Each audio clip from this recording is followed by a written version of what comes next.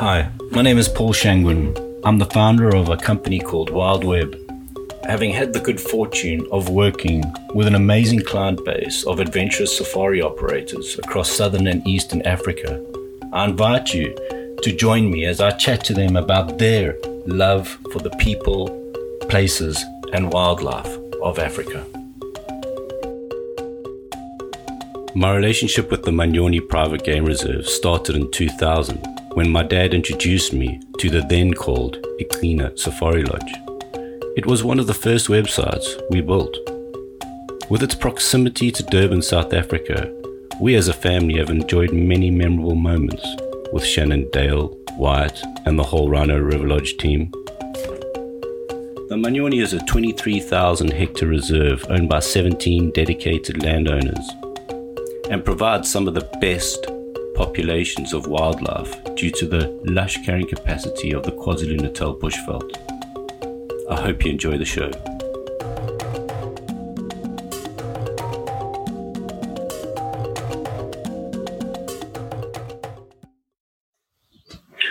Morning, Dale. Thanks so much for joining me on this second attempt at a podcast. How are you guys doing there in the Manyoni? Yeah, morning, Paul. Yeah, we good. I mean, we grappling with the ramifications of COVID-19 and the national lockdown. But we've had some fantastic rain the last couple of days. The river's flowing this morning. I'm sitting looking at it right now. It's flowing for the first time in probably 3 months. So we're just trying to make the most of life in the bush. Dale, I was, I know you had listened to Joe's podcast that we did, and amazing story. How she started and how crazy it was in the bush in those days. But I often think of you and Shannon as possibly a modern day couple of having done what was a very typical journey of a career, becoming a safari lodge owner. And I know for you it started way back when you were still up in the Midlands, right? Your interest in wildlife and all the rest. Yeah, very much so, Paul. I'm, I think, one of those fortunate people on the planet that as long as I can remember, I knew, what I wanted to do, and that was be in the bush. Obviously didn't know exactly what I was going to do in the bush, but, the idea or the romanticism around, being a game ranger and, riding horses and, tracking lions and doing all the things that, that game rangers did in the past is what sort of drew me to it. And I was really fortunate in that close to where I grew up, friends of ours had a game reserve. And so from probably 6 or 7 years old, I'd spend all my long weekends and school holidays and everything with them, and and sort of that's where I suppose my my passion for it was sort of fostered. And then obviously straight from school I studied conservation and started my career working in the game reserves. And what were you specifically doing there? I mean, what was your day-to-day job like right from when you started working in the industry? Just, so I started off as a student. It was my practical year placement for my diploma in conservation. So I managed to get a volunteer position. There weren't any paid positions available. So I worked for free for the first 2 years there in the park. So I did a bit of, I started off obviously, doing all the jobs that Nels wanted to do, so fixing everything that was broken and driving people around and, sort of working all the long shifts and doing all the grotty jobs.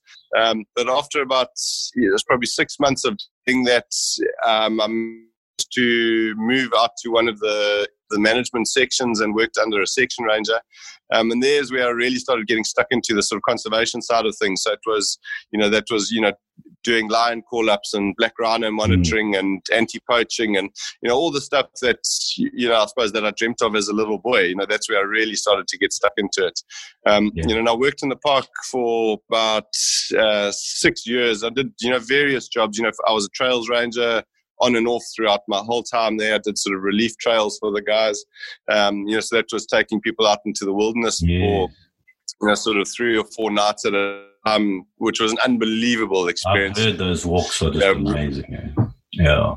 No, it's incredible, Paul. It was very, very cool. To be honest, I knew nothing about the sort of wilderness concept before I started working in Umfolozi.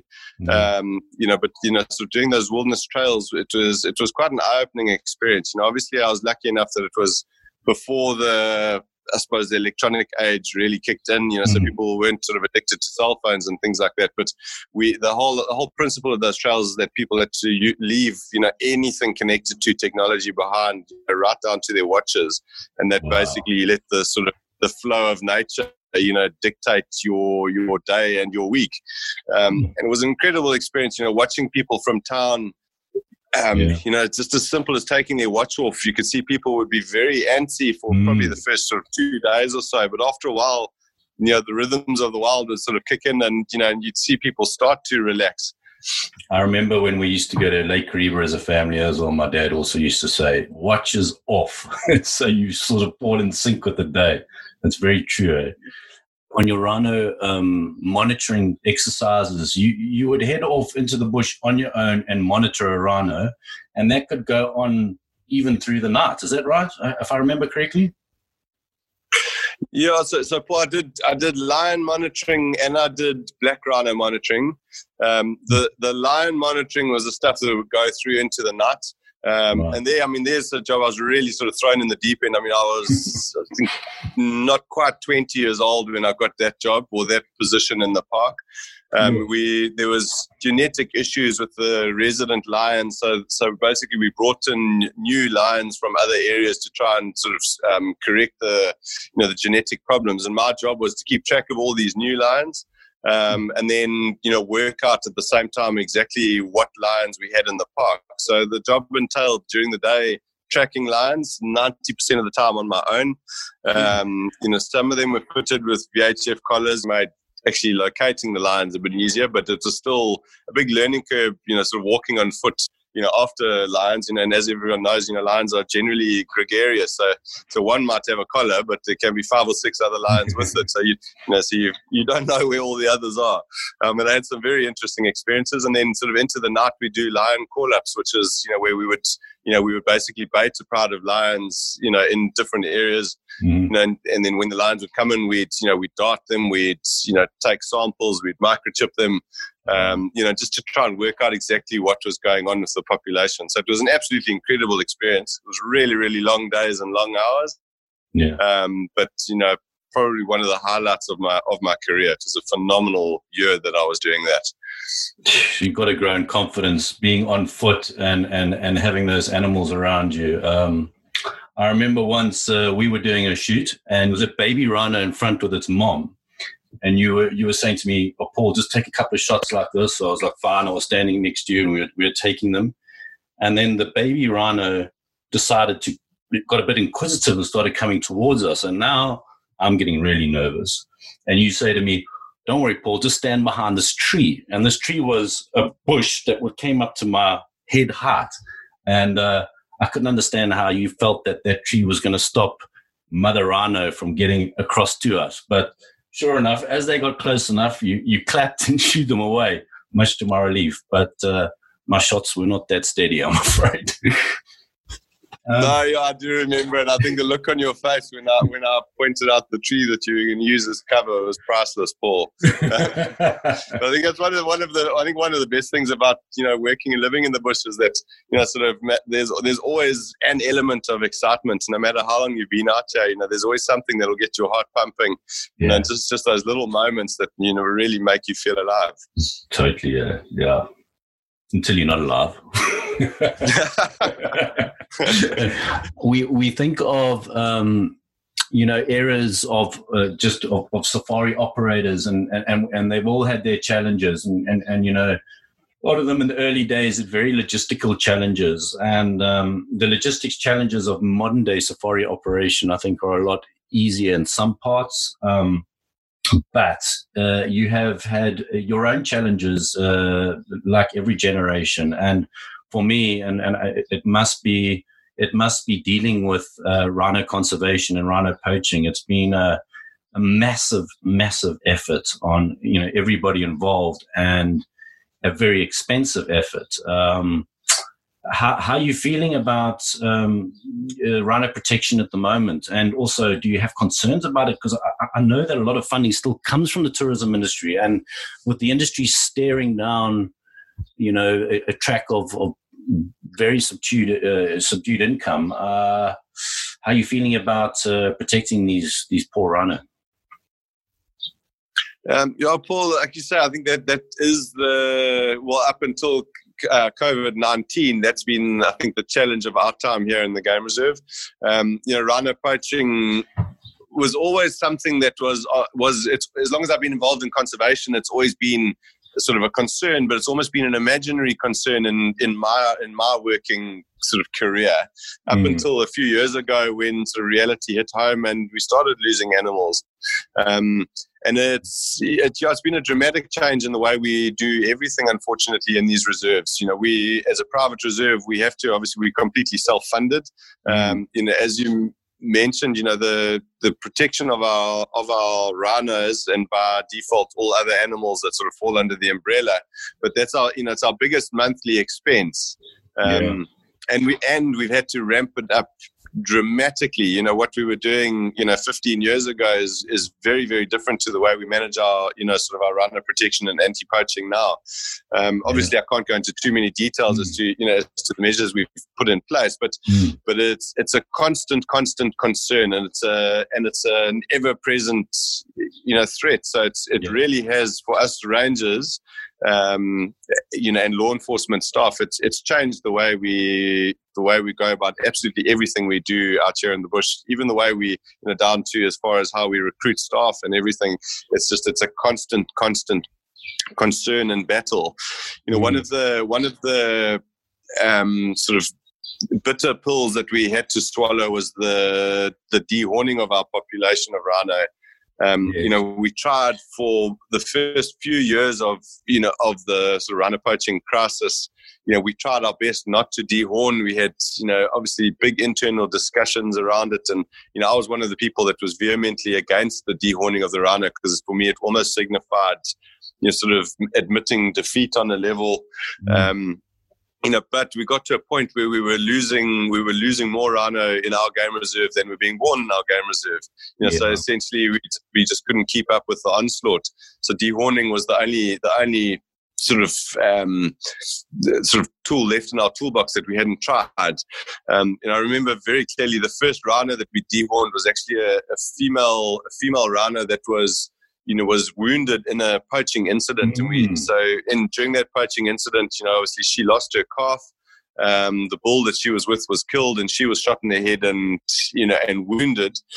We knew, because we'd found the calf, that the mom, had a problem, and it took us about 2 weeks to find her. And eventually when we did find her, she was nearly dead. Obviously she'd been shot through the head, and fortunately it had missed her brain and her spine by millimeters. We managed to treat her and get her, back to life, I suppose. But because she'd been shot through the head, half of her face had been paralyzed, so she was battling to eat. Obviously, she'd lost a lot of condition. So we fed her up.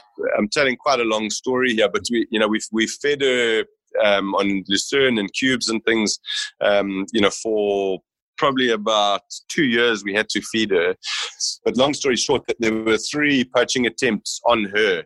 And she still had a horn at the time. Obviously she had a really big horn. She was an old cow.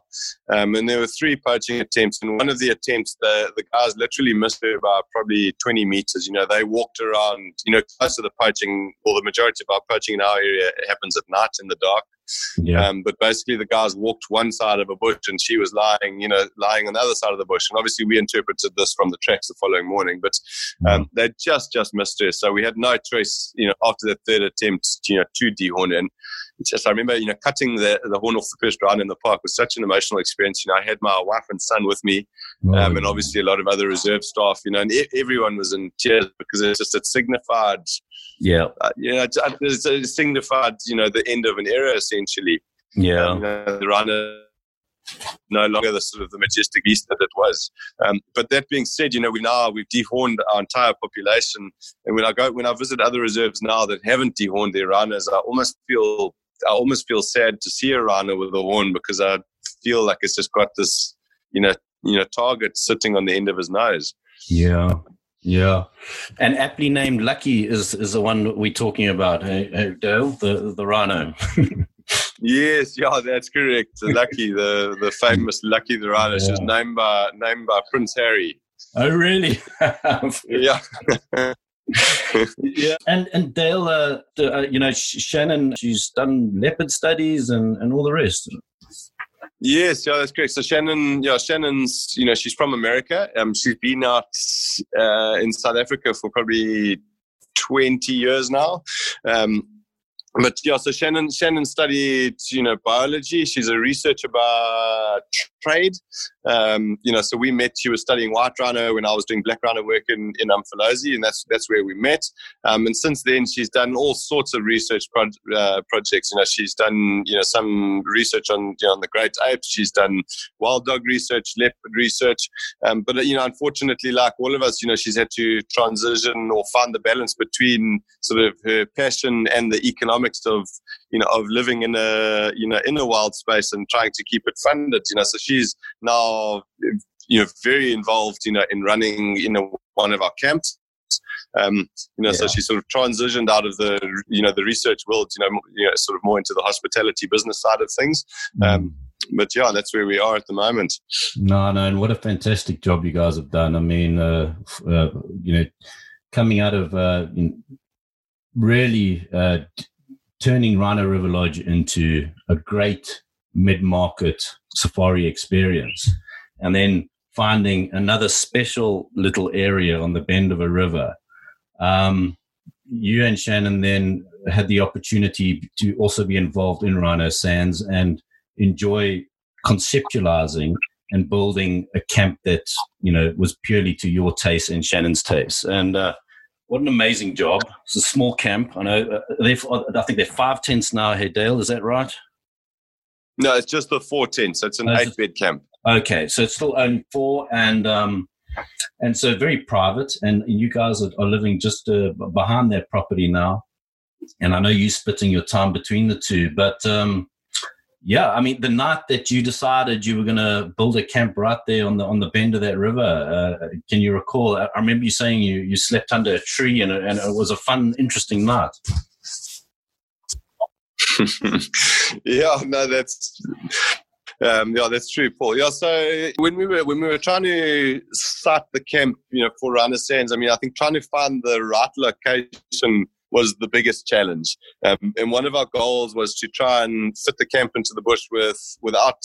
We didn't want the structures to dominate the environment, so we were trying to find natural spaces within the forest where we could put the tents without having to cut any trees down or anything like that. So I can't tell you how many weeks worth of time, months worth of time, just walking in these forests, sleeping in the forest, pacing things out, trying to find, the right space. But basically the one just before we finalized things, it was my birthday at the time. So we decided to go camping, and obviously the obvious place to camp was where we were wanting to put the new lodge. My little boy was about probably 6 months old at the time. He was a tiny little guy. It was his first camping trip, out in the bush with us. And I had, my sister and a few other people, that came along. And basically we picked one of my favorite spots. There's a big sausage tree, on the bend of a river. There's a natural spring in the river, so there's permanent water. There's always lots and lots of game around. It's a busy part of the game reserve.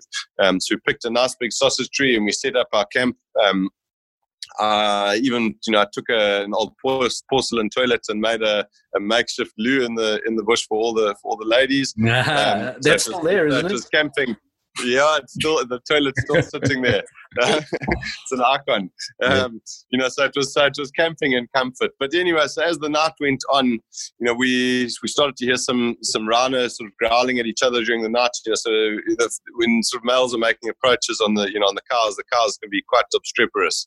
Yeah. And so this big cow was trying to push a bull off, and so she's growling and squealing, and obviously the growling and squealing got a little bit closer and a little bit closer. So anyway, once once it got to a point where it was obvious that they were coming our way, so obviously I went and I shone my torch to try and work out where they were.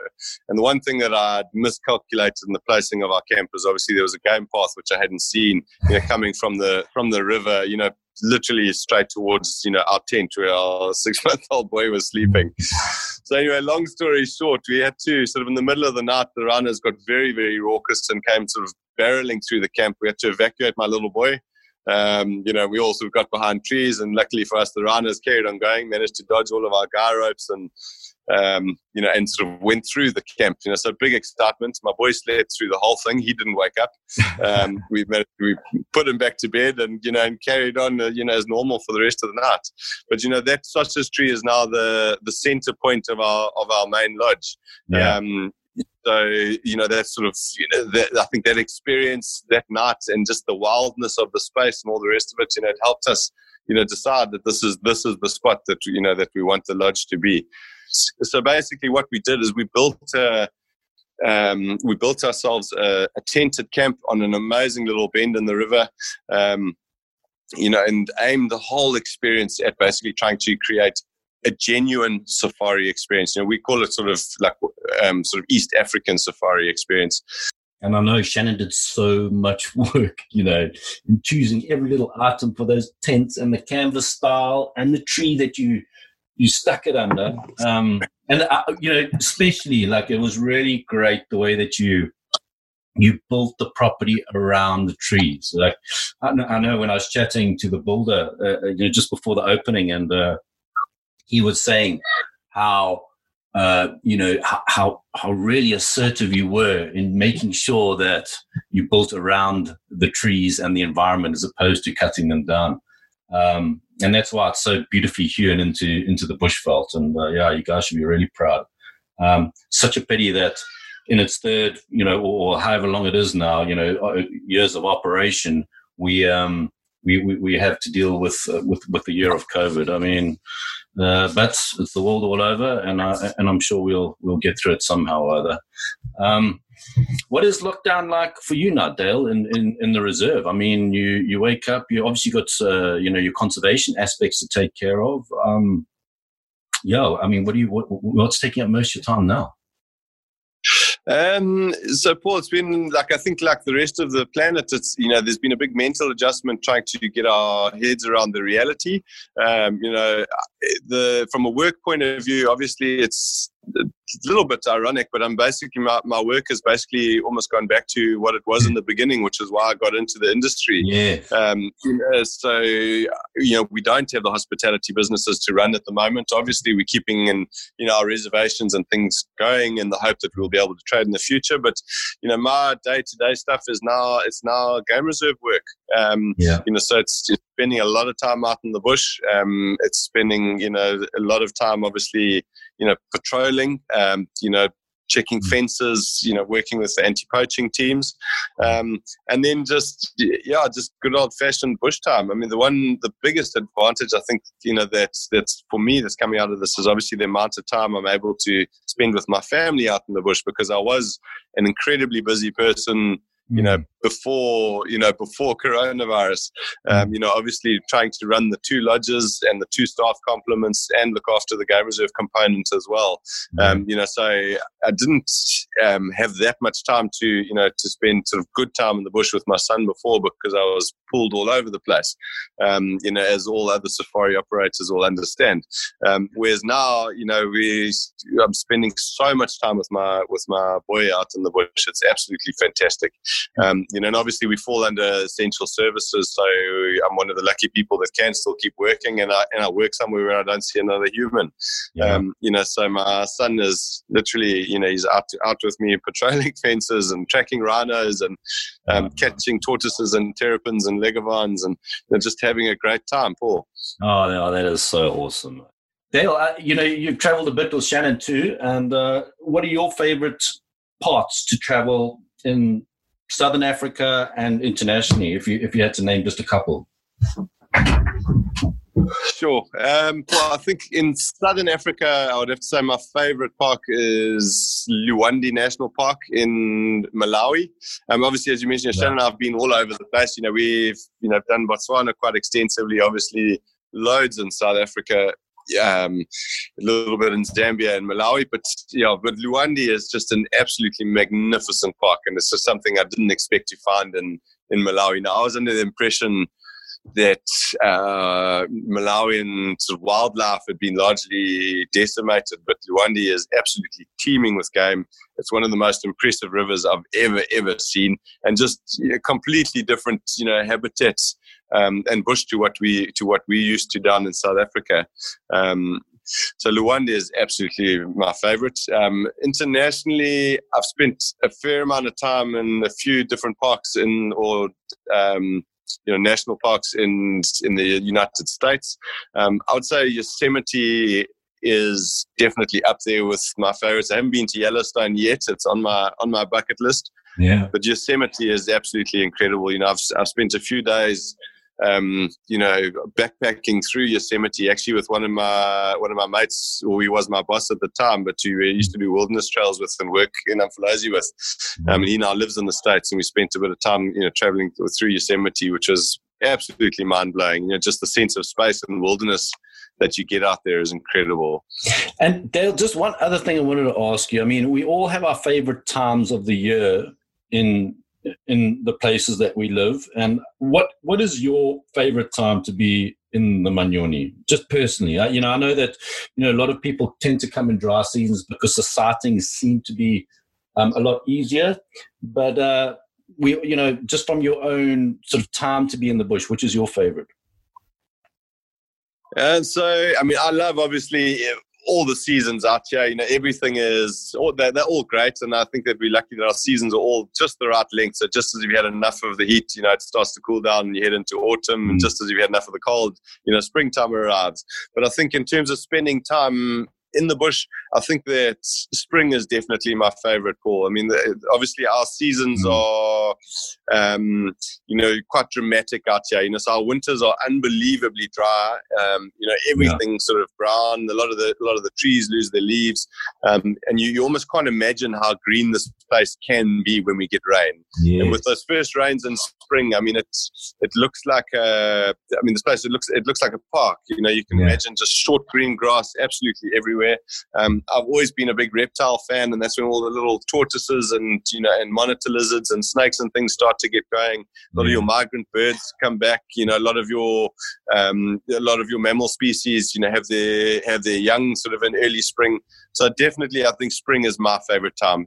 And I think particularly for internationals, it's a nice time as well, because it hasn't really got too hot yet, but it's not cold. It's lovely, lovely sunny days every day. Also, the bush hasn't got too thick, because all the trees are just starting to get their leaves. The grass is just starting to get growing, so your game viewing is fantastic. And I think it's just such an energy, once those first rains have, come, you can just feel it everywhere in the bush. You can see it in the way the animals are moving around. It's a lovely time of the year. Oh, well, Dale, thanks so much, man. It was great talking to you. And, I know we talk all the time anyway, and we've got our work set ahead of us to make sure that we can keep these lodges going when we're back in trade, and I know that it's a heck of a tough time, so good luck. But at the same time, I suppose we've just got to accept that we're in lockdown, and what a lovely time to spend with family and little Wyatt learning all he can learn from Dad over this time is a gift all on its own. So Dale, good luck, lots of love to you guys there, and thanks so much. Paul, thanks very much. Great to chat, and we'll definitely be talking soon.